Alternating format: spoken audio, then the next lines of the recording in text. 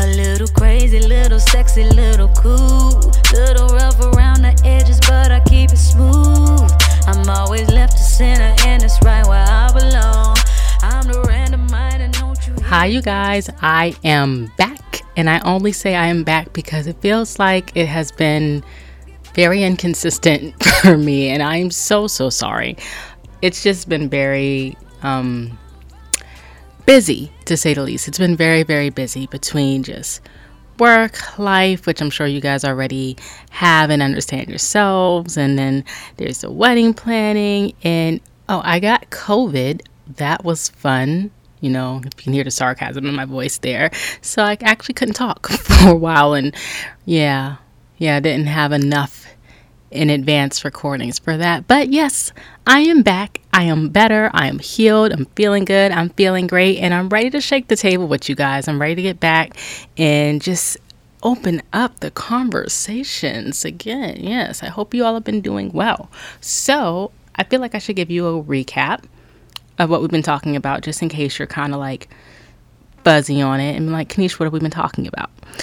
We have been talking about different stereotypes of African Americans within TV and mass media, things of that nature. And honestly, I would say it has surpassed media at this point.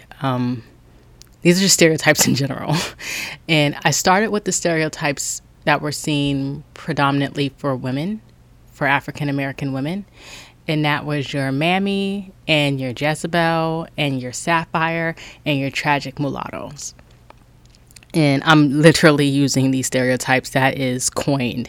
I'm not calling anybody mulattoes. You guys, please do not call mixed people mulattoes. It's a racial slur. Let's not do that. But that is what the stereotype is coined as.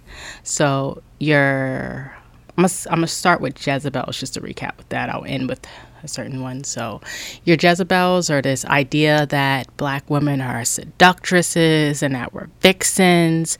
Let's just kind of put it bluntly, the idea that we're fast-tailed horse is basically how that kind of comes to a point, because we're shapely and different things of that nature. And of course it takes our bodies and has sexualized it, and that over-sexualization of black women and black girls. So that's where the Jezebel stereotype comes from.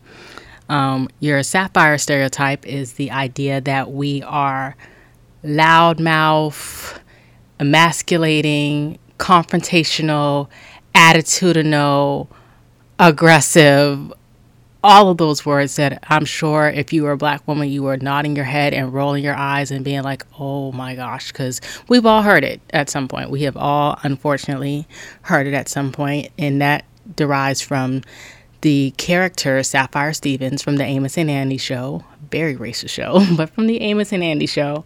And that's where that idea comes from. And then you have I think the last time we spoke, I talked about the tragic mulatto, which is the idea that people of mixed race, particularly women of mixed race, because that's how it was usually portrayed, were two white for the black kids and two black for the white kids. They lived a life of tragedy because they didn't belong anywhere, didn't know where they belonged, didn't like how they felt. And it was considered to be, I guess you can say, inhumane to, air quotes, mix the breeds, because you would never produce happy offspring anyway, because they would always be tragic and want to kill themselves. So that's what the tragic mulatto is. And then the very first one I talked about, which is actually going to be the sister partner of what we're going to talk about today for the men, was the Mammy. And that was the idea of the happy slave that is happy to help. I'm here to watch your kids and fix your white women problems and cook and clean, and you know what, go ahead, massa, like, you're doing a great job. Yeah. Eat some pancakes.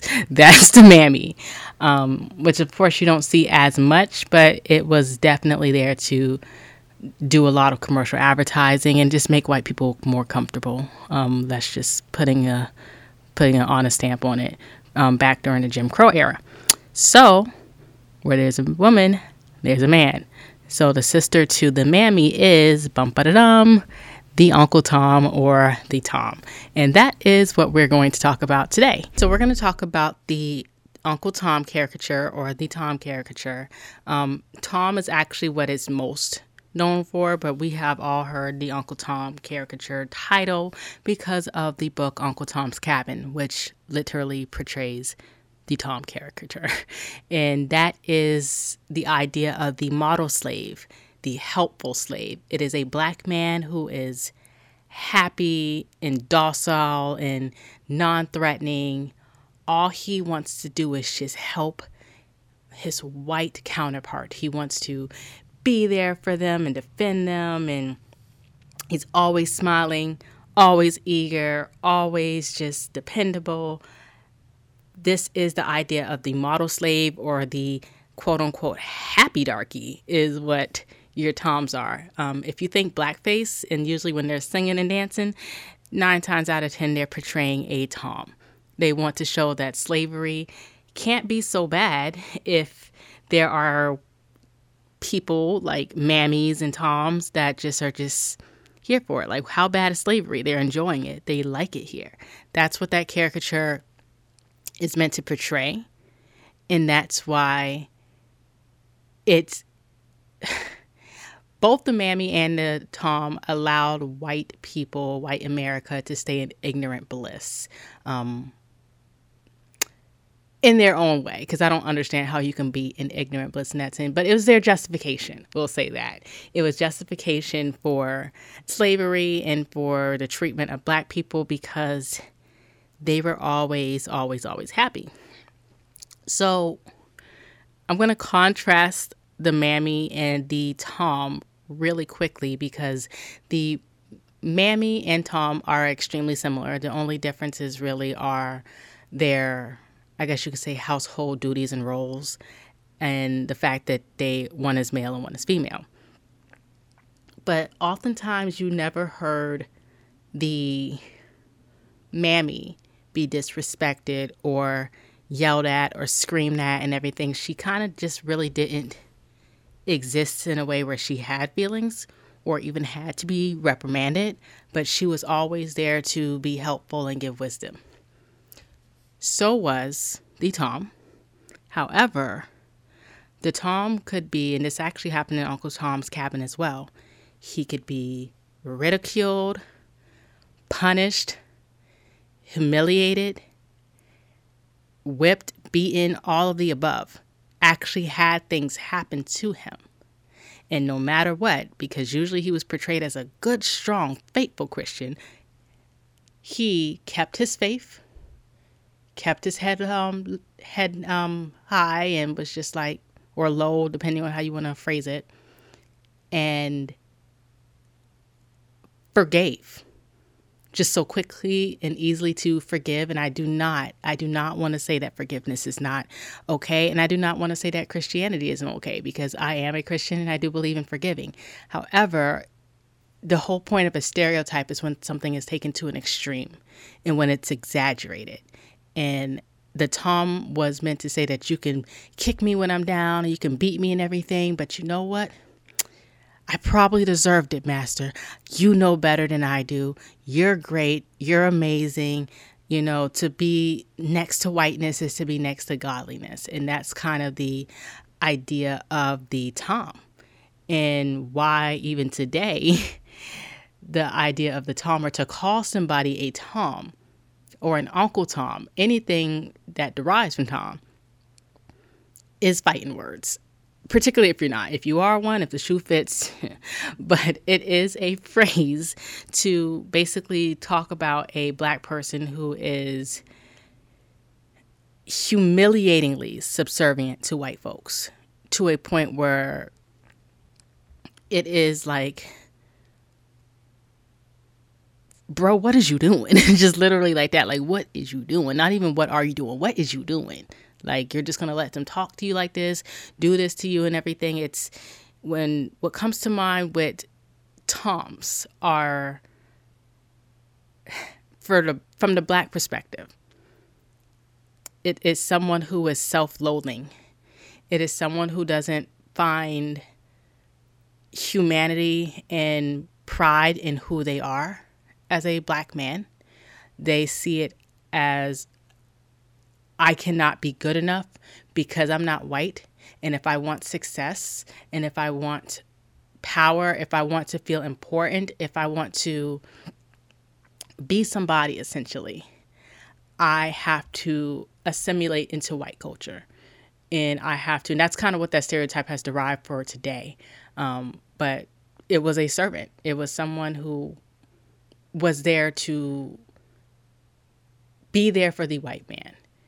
And in a sense, it was someone who wanted to be there for the white man, maybe secretly because he wished to be one. I'm speculating on that right now. But when you call someone a Tom today, you think sellout. You think someone who really probably, because of course this is a case-by-case basis, but probably has no regard to their own culture, their own plight. Like, think of some of these phrases right here. Think of someone that has skin like mahogany or skin like the night even. And they say, I don't identify as black. I am not black. And you're looking at them like, I'm pretty sure that they're not going to call you white. I'm pretty sure that if you get stopped by the police, your chances is just the same as mine. I'm just saying, like, you're probably not, But those are people who are saying that I don't identify as white, or I don't identify as black, or I don't see color, or if you're a sister, you might have heard this before. I like dating white women because black women are too fill in the blank. And I will just give my quick PSA on that one. Love who the heck you want to love. Be with who the heck you want to be with. I do not care. I do not care. If you want to date the rainbow, date the rainbow. But this is for anybody. But I am black, so I'm speaking specifically for black men. If you do not want a black woman, that is perfectly fine.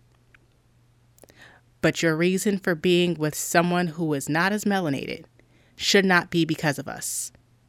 Do not say, oh, black women are this, black women are that, and everything. If you want to be with Samantha, be with Samantha. I hope you're here with her because you love her. Love Samantha. But we don't have nothing to do with that. We are not a monolithic group. Do not say I hate black women or black women are too